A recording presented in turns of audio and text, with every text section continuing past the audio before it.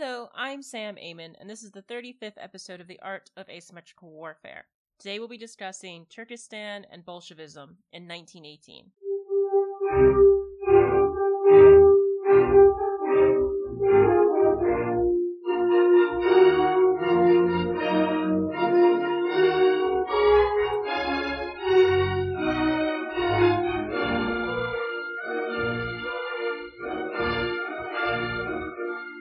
Before we begin, did you know that we have a Patreon? And if you sign up now, you can listen to this and all future episodes before anyone else. You'll also get access to awesome perks such as book reviews, our monthly history club, where we discuss all things, books, articles, podcasts, etc., your name read at the end of every episode, and other cool perks. Your support will go towards making this channel better and enable us to start paying independent researchers to help us with our episodes. So please join now. And now, on to making history. First, are you vaccinated? If you're not vaccinated, go get vaccinated. Right now, I think Piffer and Mordina have approved vaccinations for children under 12. If you've been vaccinated, go help your friends, your family, your neighbors get vaccinated. If they've been vaccinated, see what you can do for your community. Could you call your mayor and help set up vaccination stations? Could you call your work and see if you can organize a vaccination day? Just do whatever you can to help make sure everyone is vaccinated, because the sooner everyone gets vaccinated, the sooner. Second, we need to ramp up the campaign to kill the filibuster. We've wasted too much time trying to accommodate people like Manchin and McConnell. Indivisible just released a one-pager on why the filibuster needs to be killed, not reformed, and we'll share that link in the description. But the bottom line is that the Republicans are not a functioning political party. They are a fascist authoritarian party with the power to destroy any attempt to improve our lives in the United States. We need to take away the filibuster because this is their main weapon against us, the people of the United States. And if we get rid of the filibuster, it opens up a path to enable us to pass Medicare for all, to forgive student debt, to pass a Green Deal, to pass real immigration reform. None of that can happen as long as the filibuster exists. So please, call your representatives and tell them enough is enough. We've tried to work with the Republicans, that failed. We tried to rely on people within the Democratic Party to do the right thing. That failed. We need to go on the offensive, we need to get rid of the filibuster, and we need to pass bills that will change people's lives in the United States for the better. Yesterday, the infrastructure bill was passed, which is great, but the vote on the Build Back Better initiative has been delayed for later this month. The Build Back Better bill includes the following: universal preschool for children, meaning that families can use publicly funded preschools or private preschools. Free community college for 2 years nationwide. Expanded Medicare and Medicaid to cover vision, hearing, and dental. Lower prescription drug costs. So Build Back Better would take away big farmers' power over drug prices and give it back to Medicare. Tax cuts for families with children and child support. This would increase the child tax credit from $2,000 to $3,000 for children 6 and older, and $3,600 for people under 6. The credit would come in monthly checks to help with the cost of raising children. 12 weeks paid family leave after adopting or giving birth to a child nationwide, and 3 days guaranteed off for bereavement. It's going to include housing investments, so Build Back Better would invest in the production, preservation, and retrofitting of more than 1 million affordable rental housing units, and 500,000 homes for low and middle income aspiring home buyers, as well as increase rental assistance agreements. Unfortunately, it does not include a path to citizenship, which is what we were hoping. It also doesn't include anything that could be called a Green New Deal. So it's not everything we would want, but it still contains a lot of provisions that would be beneficial to the American people. And our government needs to know that we support this bill and all future efforts to ease the burden of living in America in her current state. So please call your representatives, call them, email them, tweet them, go to their offices, go to their home offices, do whatever you can to talk to them and tell them that this bill would change our lives for the better, and remind them that this is what we elected them to do. We came out last year in November because Biden ran on initiatives like this. We're expecting them to pass these initiatives. Speaking of immigration, like I said, right now, the Build Back Better doesn't include any immigration reform measures, but that doesn't mean it has to stay that way. We need representatives to know that we expect them to include a path of citizenship for the 11 million undocumented families, workers, and people currently living in the United States. These are people that you work with, people you know, people you interact with on a daily basis. They're your teachers, your store clerks, your software developers, your family members, your friends. They've already lived in the United States for years, some of them for decades.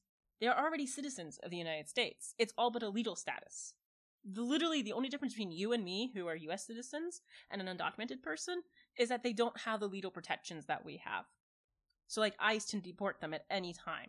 ICE can shove them in cages and not feed them, not torture them, let them get COVID, right? This is what ICE is doing on the border.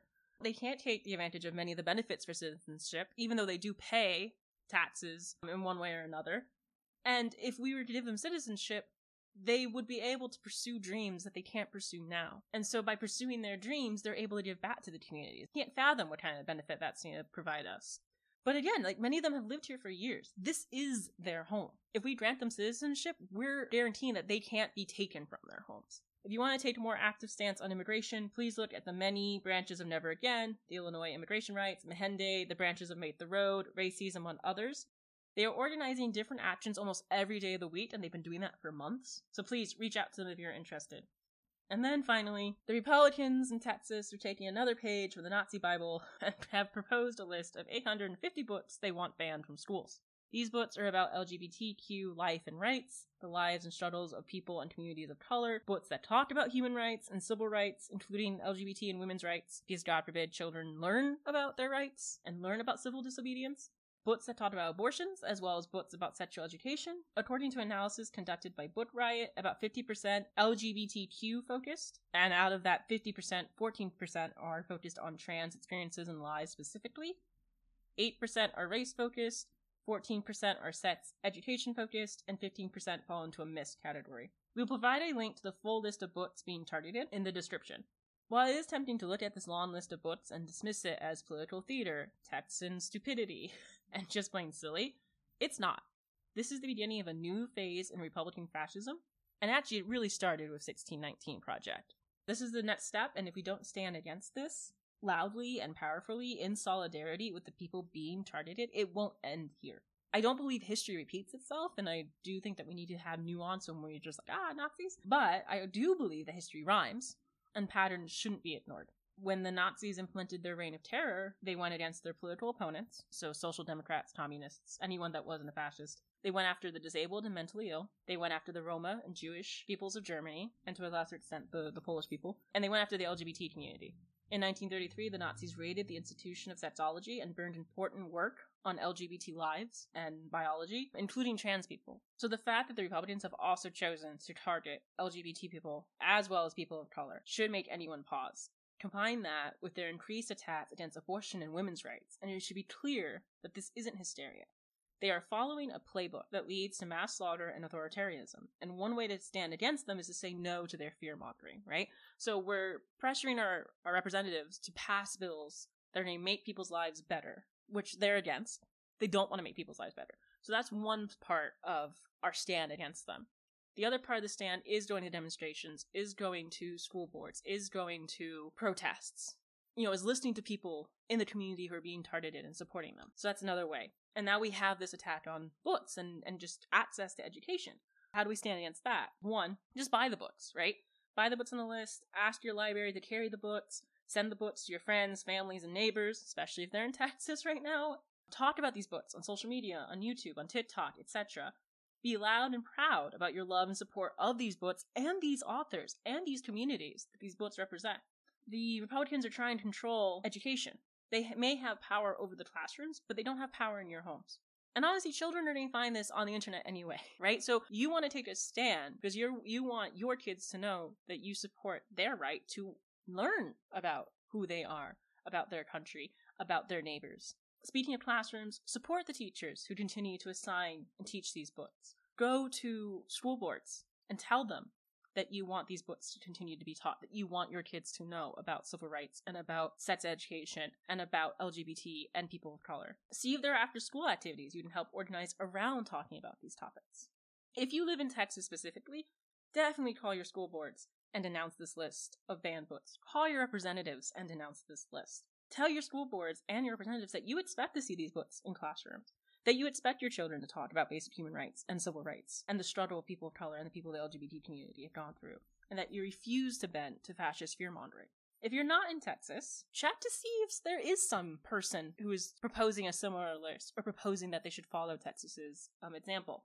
Call your representatives. Call your school boards and tell them you don't want to become another census.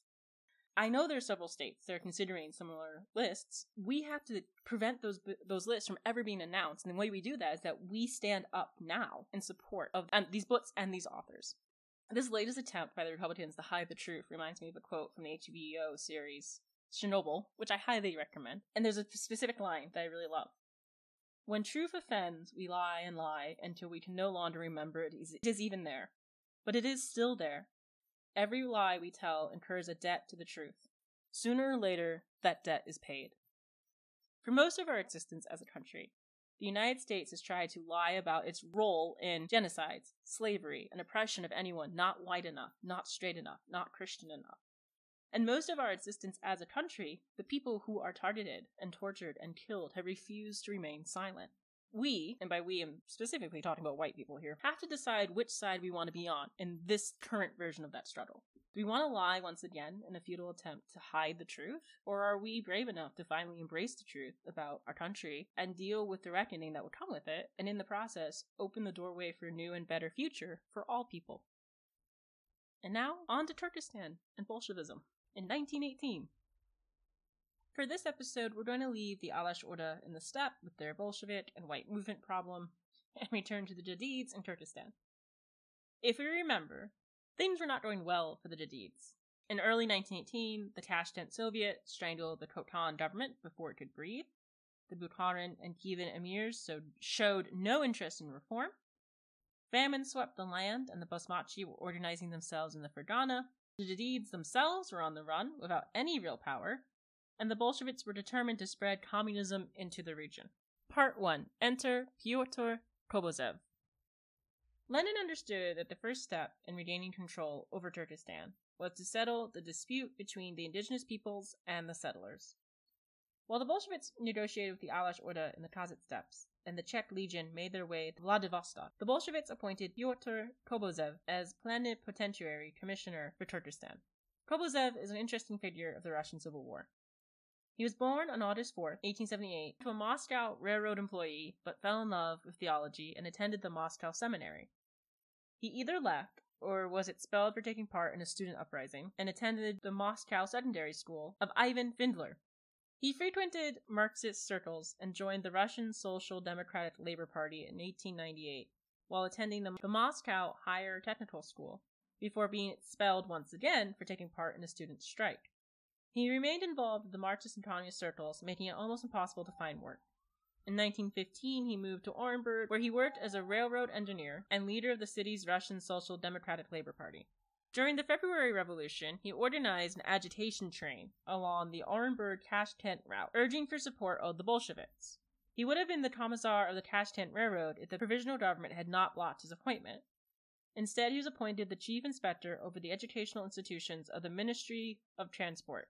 Then the October Revolution happened. Ataman Alexander Dutov took advantage of the revolution to claim power in the Orenburg region, which the Bolsheviks opposed. Kobozev was appointed the extraordinary commissar for the resistance to Dutov's counter-revolution. He spent the rest of 1917 planning an assault on Dutov's forces, reclaiming the city of Orenburg in January 1918. It is said he drove one of the armored trains during the assault himself. After he reclaimed Orenburg, Kobozev was sent to Baku to nationalize the local oil industry. With 200 million rubles, he was able to prop up the Bolsheviks in Orenburg, Baku, and Tashkent, successfully re-establishing the oil flow to Russia. In early 1918, Lenin sent a telegram to the Tashkent Soviets announcing the arrival of Kobozev and two members of the People's Commissariat of Nationalities in Tashkent. One of his travel companions was Arif Klebleyev, a former member of the Kokand autonomy. In fact, he was the one who sent a telegram to the Tashkent Soviet asking they recognize the Kokand autonomy as a legal authority in Turkestan. Now he is working with the Soviets. Lenin's telegram read, quote, "We are sending you to Tashkent two comrades, members of the Takhtar Bashkir Committee of the People's Commissariat for Nationalities Affairs, Ibrahimov and Trebleyev. The latter is maybe already known to you as a former supporter of the autonomous group. His appointment to this new post might startle you. I ask you, nevertheless, to let him work, forgiving his old sins. All of us here think that now, when Soviet power is getting stronger everywhere in Russia, we shouldn't fear the shadows of the past of people who only yesterday were getting mixed up with our enemies. If these people are ready to recognize their mistakes, we should not push them away. Furthermore, we advise you to attract to political work even adherents of Kerensky from the natives if they are ready to serve Soviet power. The latter only gains from it, and there is nothing to be afraid of in the shadows of the past. Quote is from Adib Khalid's book, Making Uzbekistan. Tobozev arrived in April 1918 and made the following changes. First, he forced the inclusion of indigenous peoples in governing bodies, including the Fifth Congress of Soviets that convened in Tashkent on April 21, 1918. He also elected himself as chair of the Presidium during the Congress. During the same Congress, he created the Central Executive Committee of Turkestan as a supreme authority in the region. He ensured that 9 of its 36 members were Muslims. Second, he proclaimed a general amnesty for everyone involved with the Kokand government. Third, he created the Communist Party in Turkestan, KPT, in June 1918. By 1920, it would consist of 57,000 members. Fourth, he forced a re-election to the Tashkent Soviet, winning a, quote, brilliant victory of ours in the elections to Tashkent's proletarian parliament has decisively crushed the hydra of reaction. White Muslim turbans have grown noticeably in the ranks of the Tashkent parliament, attaining a third of all seats. Again, quote is from Dr. Khalid's book, Making Uzbekistan. Part 2. The Rise of Jadids. The Jadids were not enthused at first. Between the bloodbath that followed the Russian Revolution and the overthrow of the Kokand autonomy, they had little reason to trust the Bolsheviks. Abdurrah Fitrat would write in 1917, quote, Russia has seen disaster upon disaster since the February transformation, and now a new calamity has raised its head, that of the Bolsheviks. Rozi Yunus, another Jadid, would write about the Tashkent Soviet, quote, Muslims have not seen a kopek's worth of good from the freedom, i.e. the revolution. On the contrary, we are experiencing times worse than those of Nicholas. Both quotes are from Dr. Khalid's book, Making Uzbekistan. For a moment, they looked to the Ottoman Empire as a source of salvation, and Rozi Yunus even traveled to Istanbul to petition the Ministry of War. When the Ottoman Empire was defeated during the World War, the world lost the last independent Muslim empire, and the Jadids were forced to turn internally and to their neighbors for support. The Jadids used their new political power to first punish their old enemies, the Ulama. They used the KPT in Old City Tashkent to take land from the Ulama, and on March 21, 1918, the Commissar of the Old City shut down the Ulama Jamiyati, which is their political party, and their journal Al-Izol, and took its property. For the next 2 years, the Bolsheviks would requisition lands once owned by the Ulama on behalf of the new method schools started by the Jadids and their theatrical groups, empowering one set of indigenous people over another. The Jadids also targeted the Ulama's control over the Waqf. A Waqf is a religious donation of land, money, or an item that is meant to be given back to the community, and it's meant to benefit the community for, I think it's all time. In Turkestan at this point, the Ulama oversaw the acceptance of the Waqf and then the distribution. And so the Jadids tried to take this away from the Ulama so that they would be in control of all this wealth and all this land, and they could donate it to causes that they thought were worthy. So the Ulama were using it to continue the traditional studies of the Quran, and the Jadids wanted to use it to support modernizing methods of education, modernizing areas of community. Because again, the Jadids, we should remember, they are Islamic, and they are thinking of a modern Islam. The Ulama, for their part, either found refuge with the more conservative elements of the society, they joined the Basmachi, or they attempted to win the Bolshevik support by proclaiming that socialism had roots in Islam, and that they are actually the true anti-capitalist sect, whereas the Jadids, who were inspired by, quote-unquote, the West, they were inspired by the Ottoman Empire, and they were inspired by England, to a certain extent, they were Western modernizers, and they were going to bring capitalism to Turkestan. This kind of fell on deaf ears, though. The Muslims of Turkestan were granted the right to use firearms, and despite Kobazev's efforts, the old dynamics returned to the city. The newer settlements remained the stronghold of the Russian settlers, while the indigenous people's power was confined to the old city. The Jadids recruited Ottoman POWs to serve as teachers, where they could create clubs and secret societies. Some of these clubs were nationalistic, others were just simply social gatherings, but the Ottoman POWs from 1918 to 1920 become a core feature of Turkestan society as the indigenous peoples tried to survive the tumultuous end of the decade. Part 3. Turar Riskulov. The opening of the political world attracted other activists who did not support the Jadids' version of reform. The Jadids got their start in political activism via the arts and education. This new cadre of politicians entered politics through the radicalization of the famine and violence against Muslim peasants and nomads, and spoke the language of Bolshevism and the revolution. Many of these new politicians were younger than the Jadids and had gone through the Russian native schools, giving them the benefit of speaking fluent Russian, and this is similar to the members of the Alash Orda. Few had ever taken part in the Islamic reform championed by the Jadids. One of these men, a fascinating person, was Tular Riskulov. He was born in Semeretchi to a Kazakh family in 1894. He went to a Russian native school and worked for a Russian lawyer, and then went to agriculture school in Pishpek. In October 1916, he went to the Tashkent Normal School, and then the Russian Revolution happened. Up to this point, he had no public life, but in 1917 he returned to his hometown and founded the Union of Revolutionary Kazakh Youth. In 1918, he returned to Tashkent and was named Turkestan's Commissar for Health. In 1918, Riskulov was reporting to the Turkestan Sovnarkom about the situation in a small subdivision where 300,000 Kazakhs died from starvation. But the settlers still levied an additional tax of 5 million rubles from the survivors. Riskulov called this what it was: colonial exploitation. This inspired an ideology of communistic anti-colonialism within Riskulov. And we'll talk about the details of this ideology later in the series, because he develops it between 1918 and 1919. But basically, this quote kind of describes where he's coming from. In May 1920, Tular wrote, quote, "In Turkestan, as in the entire colonial East, two dominant groups have existed and continue to exist in the social struggle: the oppressed, exploited colonial natives, and European capital. Imperial powers sent their best exploiters and functionaries to the colonies, people who like to think that even a worker is representative of a higher culture than the natives, a so-called culture trader." Adib Khalid's book, Central Asia. For Tular, the communist revolution was synonymous with anti-imperialism in all its forms. And yet, if the revolution did not throw off the shackles of imperialism, then it was a failed revolution. And again, we'll talk about this development and how the Bolsheviks responded to it in later episodes. But it brings up a really important question. He kind of becomes the center of this important question.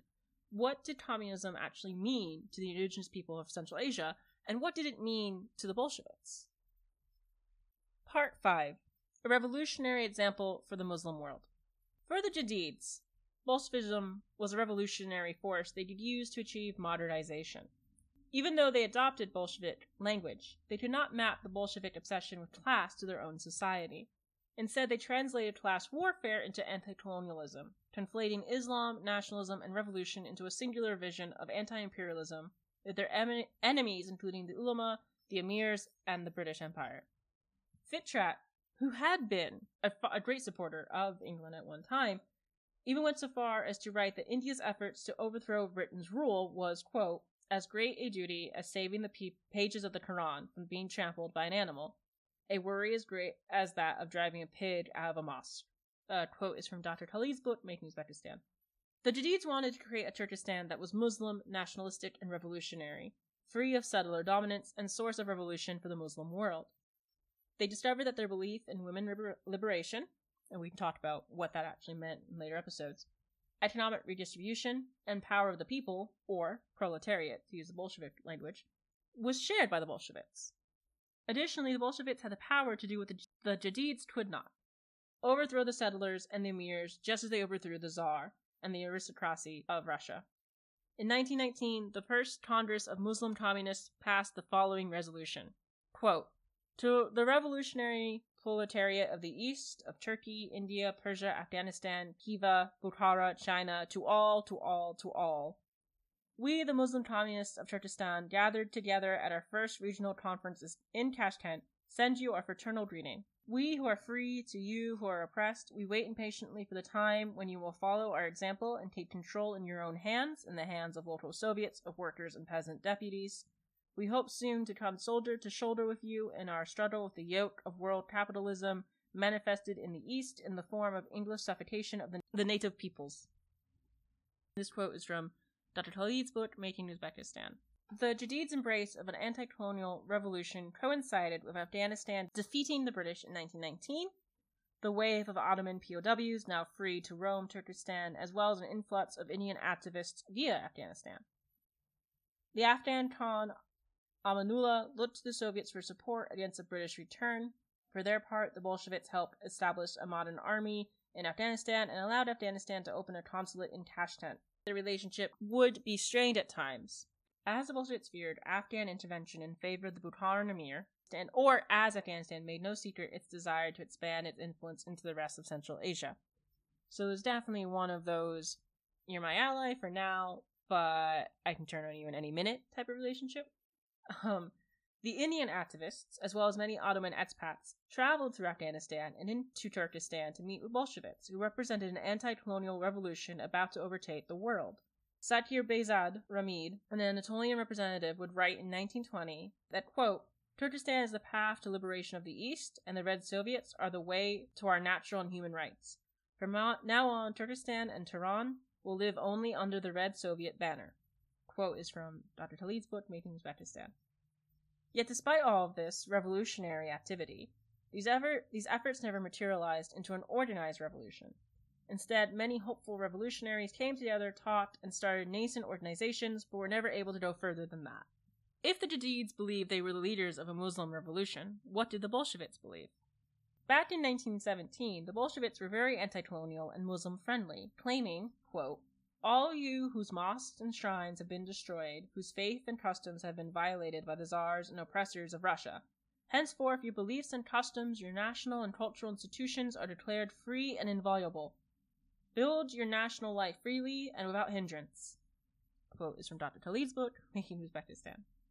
I don't think this changed as they marched into 1918, but their understanding of what Turkestan needed conflicted with what the Jadids and Alash Orda were fighting for. The Bolsheviks thought in terms of class and industry, and for them nationalism was the form class took in the colonies. So while they initially supported nationalistic projects, they always intended for nationalism to be a stepping stone to true communism. But for the Jadids and Alash Orda, nationalism was the end goal. The Bolsheviks failed to win the Alash Orda's trust and support, and they were determined not to make the same mistake in Turkestan. But what made Turkestan so important for the Bolsheviks? There's an ideological and an economic reason. Ideologically, the Bolsheviks believed that converting Turkestan to communism would open the door for further communist expansion into the East. As Lenin argued in November 1919, quote, it is no exaggeration to say that the establishment of proper relations with the peoples of Turkestan is now of immense world historic importance for the Russian Socialist Federated Soviet Republic.